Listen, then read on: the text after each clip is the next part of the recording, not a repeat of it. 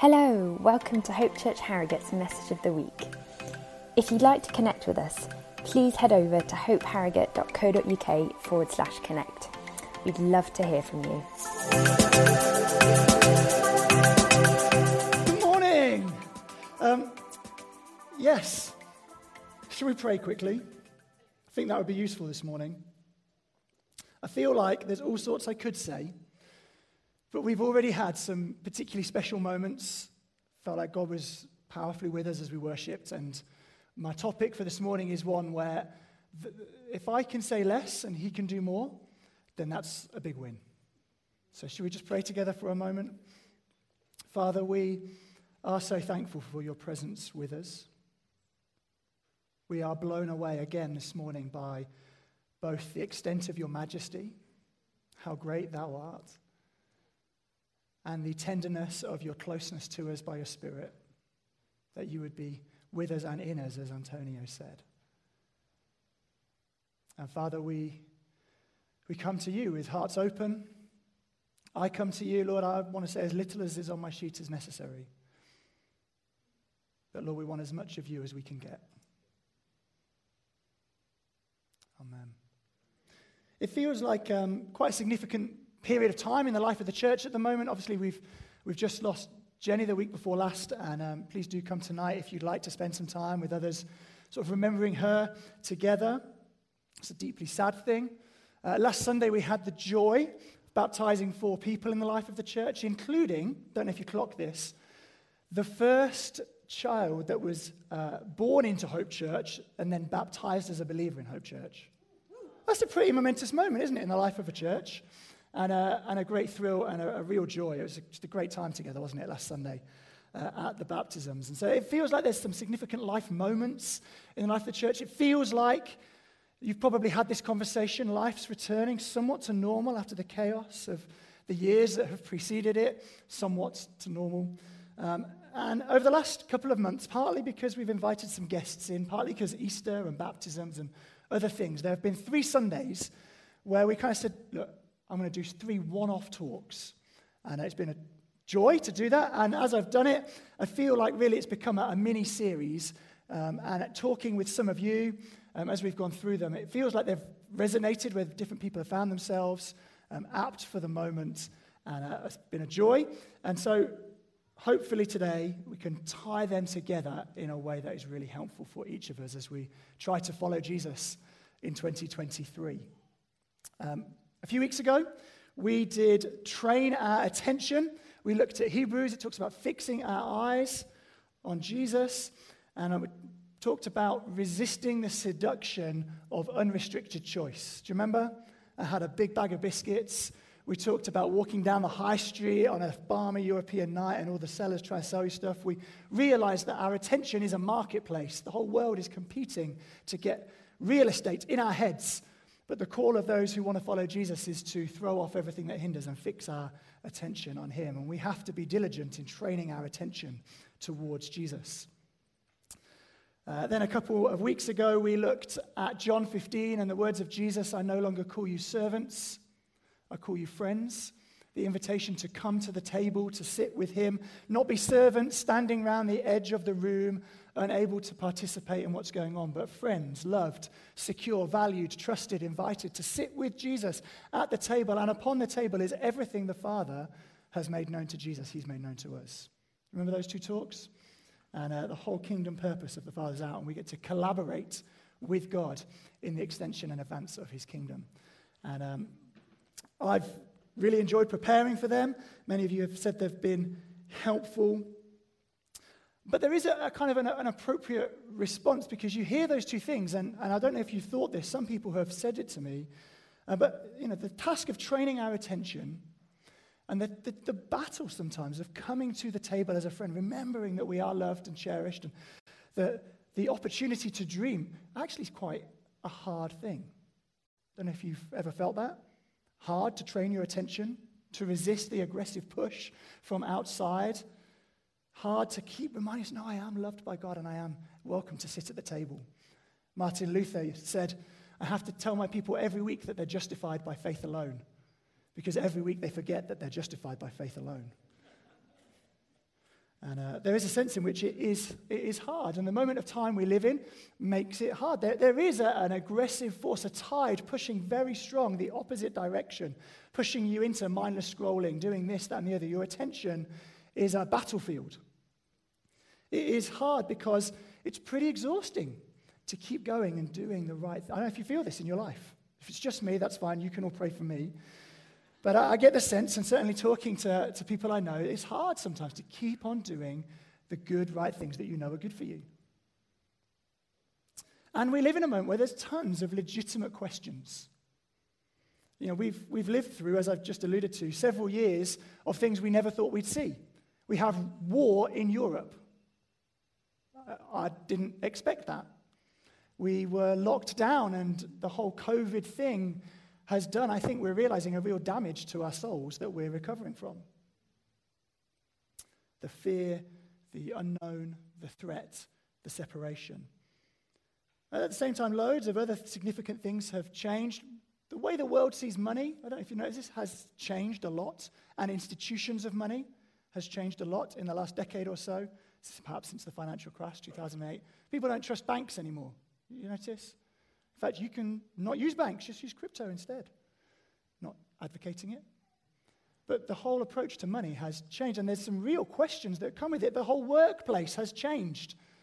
The idea that the Deputy Prime Minister could say what he said about the workplace on Friday, some years ago, would have been crazy. And then you've got the rise of AI and the fact that we're going to change careers multiple times. Many of you have changed jobs and had to change jobs because of changes in the job market. We live in a moment where there are lots of legitimate questions about how do we see the world around us, and it is hard to navigate. Even the question of what is it to be human is raised in our moment in time in a whole new way than it ever has done before. What is it to be a man? What is it to be a woman? Enormous questions raised, and we can feel somewhat disorientated in those moments. I feel somewhat disorientated in those moments sometimes. And so it's no surprise that we go, yeah, Adam, that's great. We train our attention. We come to the table. It's great, but it's hard. Add into the mix that I feel like a week doesn't go past without some sort of significant Christian leader in the world morally failing. And we're left with challenge in following Jesus in 2023. I think we need to be a little bit honest, a bit more honest about that in life. It's hard. The people we've looked up to, the people who seem to have had it sorted, the people who are supposed to show us how to do it, keep messing it up spectacularly. And so how do we do this? It feels hard. Well, today we're going to see how God helps us in the midst of challenge, in the midst of the challenge of training our attention, in the midst of the challenge of coming to the table, in the midst of the challenge of staying steadfast and faithful to God in the middle of a changing world. Sound like a good thing to do? Great. Because here's the good news. Although it is hard, God helps us. You can breathe a sigh of relief. He does not leave you to your own best endeavor. Phew. I know my own best endeavor. It wouldn't get me very far. But the Lord comes and he helps us. And God helps us as he always has done. And if you were to read the Bible, which I would encourage you to do, you will find that the way God helps people time and again is he gives himself to them. He gives them of himself. And so you go through, you can find people like Moses and Aaron and Miriam who led the people of God in the Exodus. The Spirit of God came upon them for that task. God gave them himself to lead his people. You can see people like Elijah and Elisha, prophets of God, people who were given the Spirit of God in a time where people were forgetting God and rebelling against him. You find stories like Samson and Gideon, men who the Spirit of God came upon to deliver the people of God from enemy armies and enemies ruling over them. And what we see as we read the Old Testament, you may have heard this phrase, we find that the Spirit of God is given to specific people at specific times for specific things. Not everyone got the Spirit of God upon them. Favorite story. When Samson rips the jawbone out of the animal on the floor and kills 1,000 enemies, not everyone got that power from God. Just him. Specific man in a specific moment for the specific task. And you track that through, that's the Old Testament, you get to Jesus, and we find the same. He was baptized, and as he came out of the water, the Holy Spirit descends on him, a specific person, for a specific thing at a specific time, and leads Jesus, empowers the ministry of Jesus. But it changes. And it all changes on a particular day when 120 people are in a room praying, waiting for the gift that God has promised to give them. Suddenly there's a sound like a rushing wind, tongues of fire appear above their heads, and they're filled, each of them, filled with the Spirit of God. And they pour out into the marketplace and begin to tell the world, God is real. Jesus rose from the dead, and you can know him. God's purpose was always that his Spirit would be poured out on all flesh. God's purpose was not that it would be kept for the special few, but that everyone that followed him would receive the Spirit. And so now we have, it's no longer specific people, specific times for specific things. It's now all of God's people, all of the time, in all things. That's how God helps you and I in this moment to follow. And Jesus describes it like this. He says, it isn't some impersonal, ethereal force that comes to you. And sometimes that can feel like how we talk about the Holy Spirit. He says, but no, back to the Father, I'm going to ask the Father, and he's going to send you another advocate, another counselor, another one just like me, is what he says. Another one just like me. He says, I'm going away, but I'm going to get the Father to send you another just like me. I won't leave you as orphans, Jesus promises them. I will return to you. And that's what we see in that moment as the wind is heard and the fire appears. Terry Virgo, who's like the founder of our wider family of churches, I heard him describe it once like this, and I loved it. He said that 120 people would have been in that room, and as they heard the wind and as they saw the fire, and as the Spirit filled their hearts, they would have looked at each other, and with a glint in their eye and an enormous smile emerging on their face, they would have said, he's back. Jesus is back.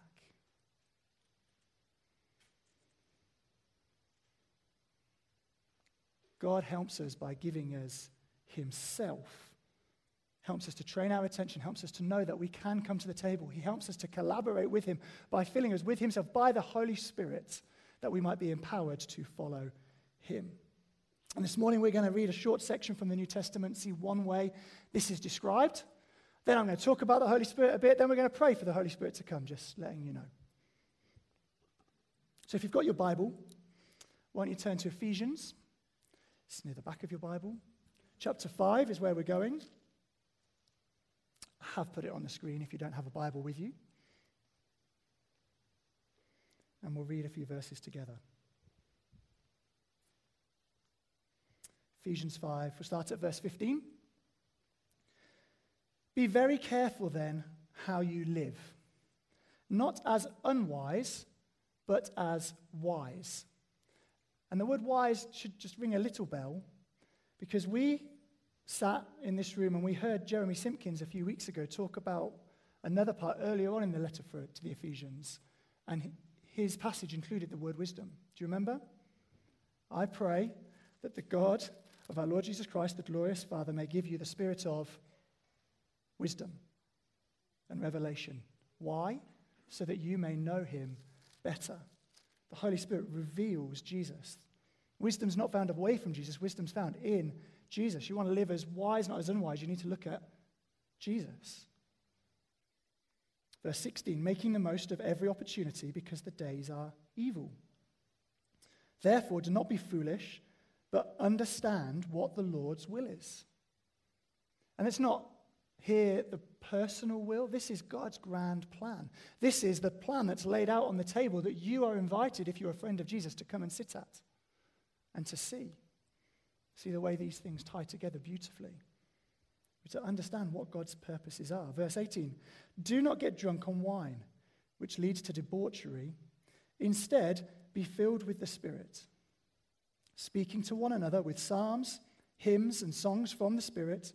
Sing and make music from your heart to the Lord, always giving thanks to God the Father for everything in the name of our Lord Jesus Christ.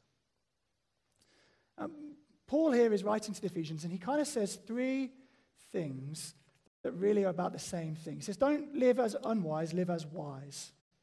Don't be foolish, understand what God's will is. Don't get drunk on wine, which leads to debauchery, but be filled with the Spirit, which leads to a quality of life that looks pretty good. And the first thing to comment is that where it says, be filled with the Spirit, it's an ongoing sense. English is a somewhat limited language in a way that Greek, the language this was written in, is not. And the tense in the Greek is not, it's a one-time thing. It's a present tense thing that keeps on going. The better translation would be being filled, but that is a bit clumsy.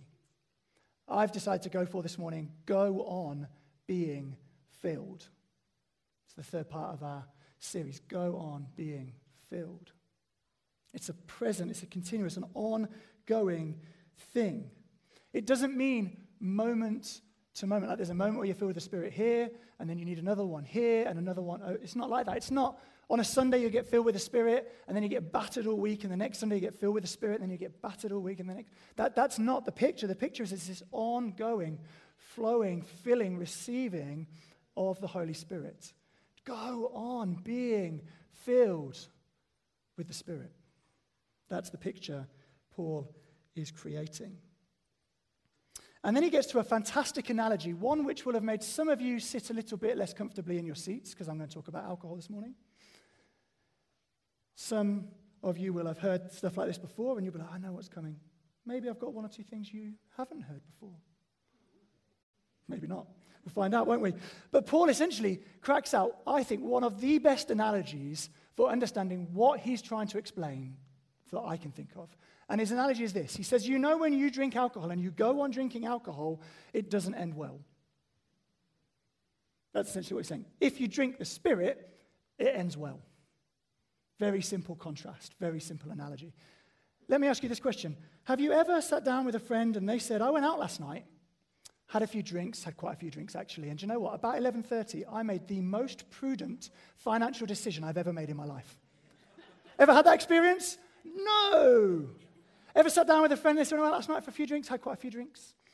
And about midnight, I got my phone out, and I composed a really considered and encouraging, constructive message to someone I work with, telling them how much I appreciate them in a very platonic way. Anyone ever had that experience? No, because no one's ever done it.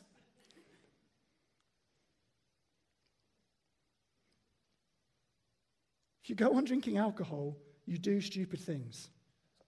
That's the deal. But if you go on being filled with the Spirit, you do excellent things. That's the point Paul is making. No one has ever said, I went out for a few drinks last night and I had quite a few drinks and I ended up doing some stuff that I am really proud of. The conversation is exactly the opposite. I don't know where my money went. I sent a stupid message. I said some stupid things. I regret it. I mean, maybe it was fun, but I probably wouldn't have done it. That's the picture he's drawing on. Debauchery is all chains off, all things let loose.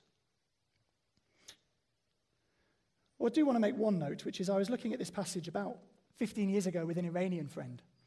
And in his Persian translation, it said, do not drink alcohol, but be filled with the Spirit. That was how the translators had translated it. And I would like to say that's not what it says. I don't want to bind anyone's conscience here this morning. It doesn't say don't drink alcohol. It says don't keep on drinking alcohol, say those stupid things. Instead, keep on drinking the Spirit and do excellent things. It doesn't say don't drink alcohol, but it does say you know what happens if you keep on drinking it. And there's a guy, quite a famous Christian preacher from the 20th century. He was also a medical doctor, Dr. Martin Lloyd-Jones, spoke with a wonderful Welsh accent, which I cannot replicate. And this is what he said when speaking about this passage. He said, alcohol is a depressant. If you go to a pharmacological book, I'm saying the wrong word, aren't I? Medics in the house? Pharmacological. I was close. If you go to a pharmacological book, this is what it will tell you. Alcohol is a depressant. It depresses, he says, first and foremost, the highest centers of all in the brain. Everything that makes a man behave, and a woman, behave at his very best and highest. And we know this, right? We know this. The whole world knows this. Just some people choose to ignore it. Alcohol reduces our ability to resist temptation. You're not going to contest that point. That's why people eat kebabs.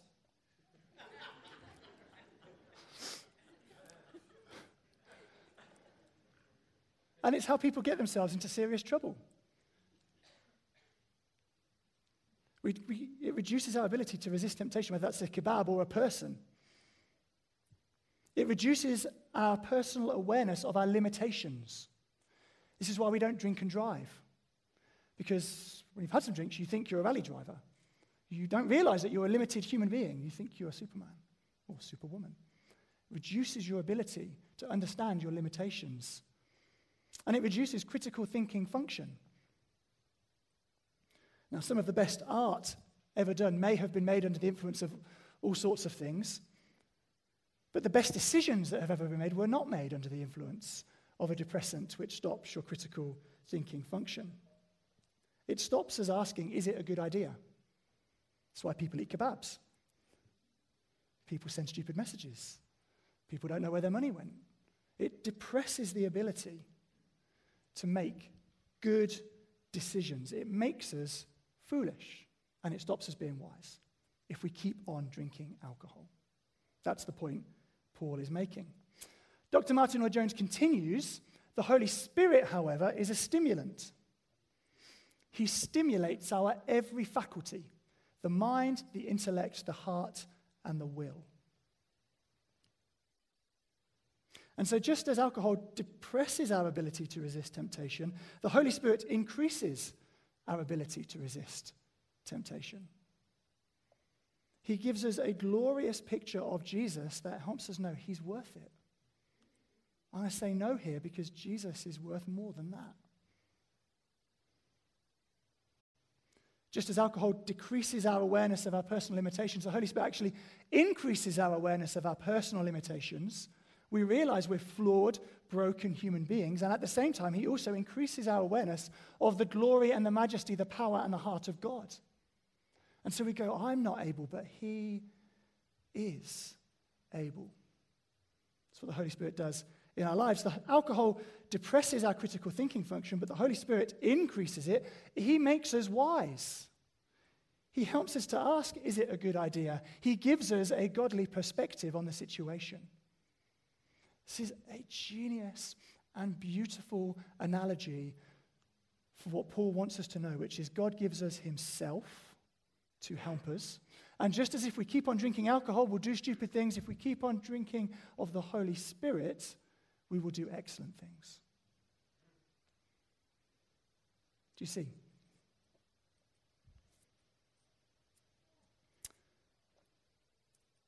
So I was preparing this talk, I felt quite clearly God just drop a sentence into my thinking, and I couldn't really weave it in, so I'm going out on a sort of prophetic limb instead.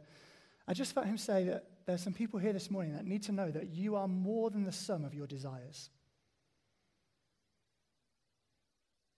You are more than the sum of your desires. The world we live in tells us that our desires define us, but God says, no, you are more than the sum of your desires.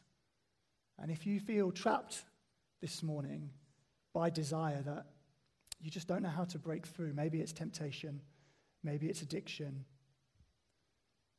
God says to you, you are worth more to me than your desires. And I see more of you than the desires of your heart. There is more to you, and I love you. Maybe that the sum of your desires is a deep source of shame in your life. Maybe you dislike yourself. I think God would want to encourage you this morning that he extravagantly loves you, that you can't behave your way into his affection. You can't desire your way into his affection.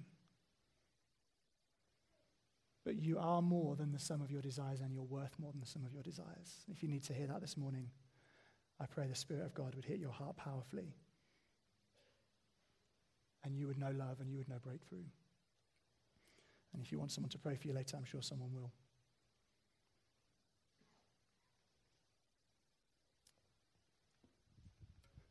We had a guy who used to come to Hope fairly regularly, that moved away now. And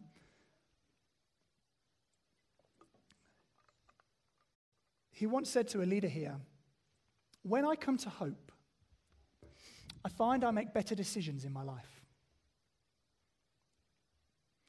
And I remember hearing this back secondhand, and I thought, I was really encouraged by it. He comes, wasn't a believer, but it helps him make better decisions in life. I was like, that's a good thing. I was encouraged.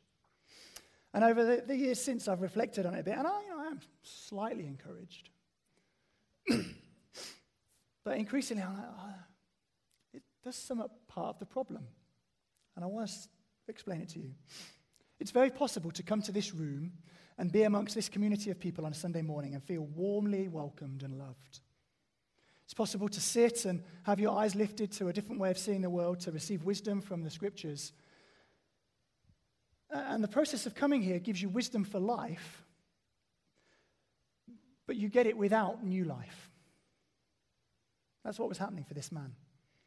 He was making better decisions in his life, but he didn't have new life.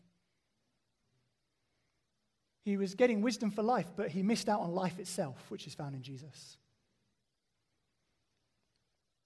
You see, the Holy Spirit, it's not just you come to church and you get wisdom and you do excellent things. The Holy Spirit doesn't just do that.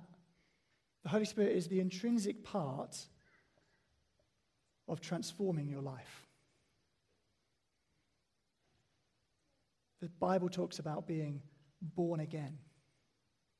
That the death and resurrection of Jesus, where he died and then came back to life, suddenly becomes effective in your life, where something dies in you and you are born again. The theological word is regeneration. Your heart is regenerated. You are born again into life that is truly life. It's possible to get wisdom without new life. It's possible, but it's tragic. Because in the process, you're missing out on what is truly life. You're missing out on Jesus, the source of the wisdom. Last week, we heard from 4 people the story of God becoming real for them in their lives and their decision to follow him. And then we put them under the water as a sign of a death. And we brought them out as a sign of new birth. And when we're talking about the Holy Spirit, that's the principle and first thing that he does in our lives. You can get some wisdom, great. But what you need is new life. What you need is new birth. And it may be that you're here this morning and you go, I can resonate with what that man says. I like this place. I get some wisdom for life. But do I know and love Jesus?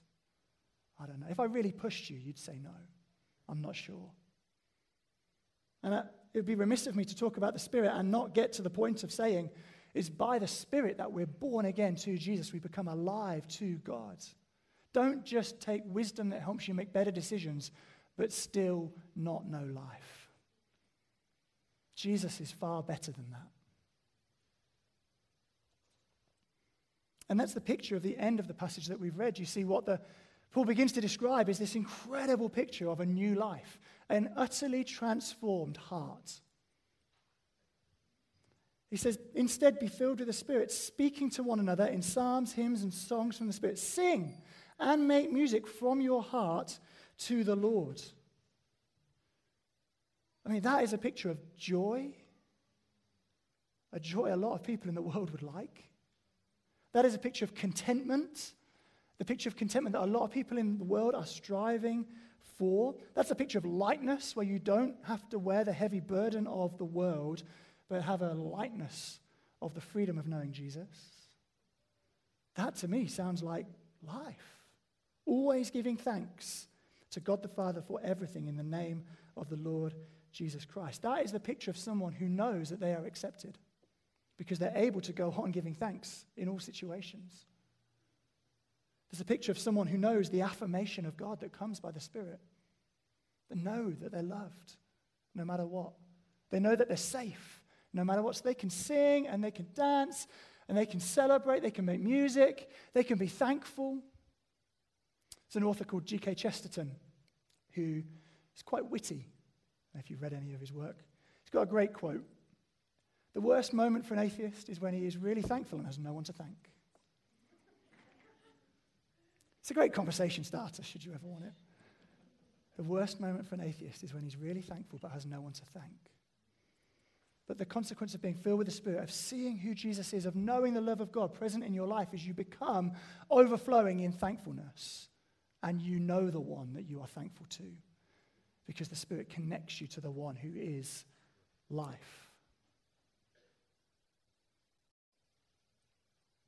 In Romans chapter 8, Paul talks about the Spirit being the one who is the Spirit of adoption. It's by him we cry, Abba, Father. That as he lives in us, as Antonio said earlier, he does something in our hearts that tells us we are accepted, that we are affirmed, that we are loved, that the affection of God is turned towards us, and that we are assured of our position in him. We can cry, Abba, Father. God has not called us, friends, to a cold drudgery. He's not called us to pointless, menial tasks.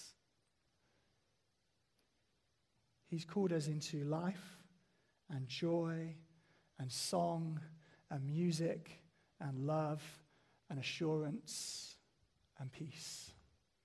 All things that the Spirit does in our lives. And so the question you should be thinking by now, because it's one I've been trying to make you ask, is how? I've got 3 pictures for you. Hope that's okay. And the first one is this. Jesus, in John chapter 7, stands up in a very crowded city, because it's a big festival, and he says, if anyone is thirsty, let them come to me and drink, and rivers of living water shall flow from within their hearts. John then puts in parentheses underneath, by this he meant the Spirit, which was yet to be given. If you feel like it is hard, if you feel thirsty, the invitation of Jesus is, come to me and receive the Spirit, and rivers of living water will run from your heart. If you feel like you've been living with wisdom for life, but without new life, wisdom for life, but without knowing the one who is life, the invitation of Jesus to you is this: come to him and receive the Spirit who makes you alive to God, with a new heart and a new relationship. Second picture comes from Jesus after his crucifixion and his resurrection. He's with his disciples. And he says to them, hey, guys, stay in Jerusalem and wait for the gift that my Father's promised to give you. John the Baptist, he baptized you guys with water, but you will be baptized with the Holy Spirit. Think about that picture for a moment. Rewind a week in your mind's eye to the sunny poolside at Rudding Park. And we had people, and we took them down into the water, and we plunged them fully underneath the water. They were completely soaked, utterly drenched, completely saturated. We pulled them back up. There was not one bit of them that was not wet, that was not consumed with water. Jesus says, you were dunked in the water, but you're going to be dunked into the Holy Spirit. Wait and receive it from God. The word baptizo, that Greek word, is used in dyeing cloth and dipping sheep. You take the wool and you plunge it into the dye and it comes out different. You baptize it. That's the verb. You take your sheep, which is ridden with fleas, and you plunge it into insecticide, which is organic and herbal and stuff. And you get it out, and all the fleas are gone because it's utterly drenched. That's the picture Jesus is painting of the Holy Spirit at work in the life of his people. That's you go, I know Jesus, but does he love me? And you get utterly drenched with the love of God, utterly saturated. And if you're here this morning and you're a believer, you follow Jesus, you'd answer yes, but you're just not sure he truly loves you. You're just not confident in the assurance of your faith. I want to suggest to you that that picture that Jesus paints for them might just be the picture that you need to hear from the Lord this morning. There is an utter plunging into God himself that comes with an affirmation that transforms the way you see life. The third picture is the one we've already read. Feel like you've run dry? Feel like you've been squeezed and squashed by life? Feel like it's hard work? The invitation of Paul is participate in the ongoing filling of the Spirit. The heart of God is that you would be repeatedly, continually, and unceasingly filled with the Spirit of God. It's not for one moment and then you're on your own, chum. It's not a gift that God puts inside you and then you're left to work it all out. No, it's the very heart of God continually flowing into your life. Rivers of living water will flow from within you. Friends, if we come and we try and follow Jesus without being continually filled with the Spirit, it's a little bit like trying to push a car up a hill on our own. It was never God's intention that you would have to do this on your own. God's intention, God's heart was always that he would help you, as he's always helped his people, by giving you of himself. The Holy Spirit is the fuel, the ignition to get the car up the hill. I drive an electric car. The Holy Spirit is the electricity that drives the motor that gets you up the hill. No one ever said the Christian life was easy. In fact, Jesus said it was a narrow path. He said it involves carrying a cross and dying to yourself. But he said, I will not leave you as orphans. I will come back to you. He told the disciples specifically, wait, do not attempt to do what I've told you to do, which is to go and make disciples of every nation, baptizing them in the name of the Father, Son, and Spirit. Don't try and do it until you've received the baptism of the Spirit. And as they receive the baptism of the Spirit, what happens? 120 people who were previously scared and hiding in a locked upper room spill out into the marketplace in Jerusalem and tell the world that God has done something marvelous because of the assurance and the confidence that comes from the power of God present in our lives. Friends, to follow Jesus in 2023, we really do need to train our attention, and it is a fight. We really do need to respond to the invitation of Jesus to be called friend, to come to the table, to sit with him, enjoy his company, and see the plans of the Father laid out before us. But if we try and do that without an understanding that we are continually filled with the Spirit, if we try and do that without the position of an open heart to the receiving of the Spirit from God, that we would go on being filled with the Spirit, it's not worth thinking about. So I want to come into land and give us a chance to respond, to receive the Spirit. We're going to pray in a moment, one of the most ancient prayers in the church, come, Holy Spirit. And there will be some of you here today, I'm sure, who actually resonate with that. I like it here, I'm loved. I learn how to live my life a bit better, but do I know Jesus? I'm not sure. And maybe today what I've said has just made you go, but I want to. You can receive Jesus today by the Spirit. Maybe you're here and you've not really understood God's heart for you by the Spirit. You've not been baptized in the Spirit, not been drenched in power from on high. And we can pray for that this morning. You can respond and ask God for that Holy Spirit, that assurance, that security, the cry of the Spirit with our spirit, Abba, Father, that you would know that you're loved and cherished and safe. Maybe you feel you've run dry. It has been hard. It's been hard. And you go, no, God, I need to turn my heart to you again and go on being filled with the Spirit this morning and this afternoon and this evening and tomorrow and the next day and the next day and the next day and the next day. And so what I'm going to do in a moment, I'm going to invite you, if you want to respond to any of those three all at the same time, I'm going to invite you to stand and to position yourself before God however you like. I'm going to pray. Hannah and the band are going to lead us into worship. As they do, I'm going to invite you, if you are responding to the first two and you know you need that breakthrough, come down. I'm sure some folk would love to pray for you as we worship God this morning. So Hannah, band, you guys want to come back up? Paul writes this. It's the climax of his argument about what it is to live with God. Be very careful then how you live. Not as unwise, but as wise, making the most of every opportunity, because the days are evil. Therefore, don't be foolish. Understand what the Lord's will is. Don't get drunk on wine, which leads to debauchery. Instead, go on being filled with the Spirit, speaking to one another with psalms, hymns, and songs from the Spirit. Sing and make music from your heart to the Lord, always giving thanks to God the Father for everything in the name of our Lord Jesus Christ. Shall we turn our attention to Jesus for a moment?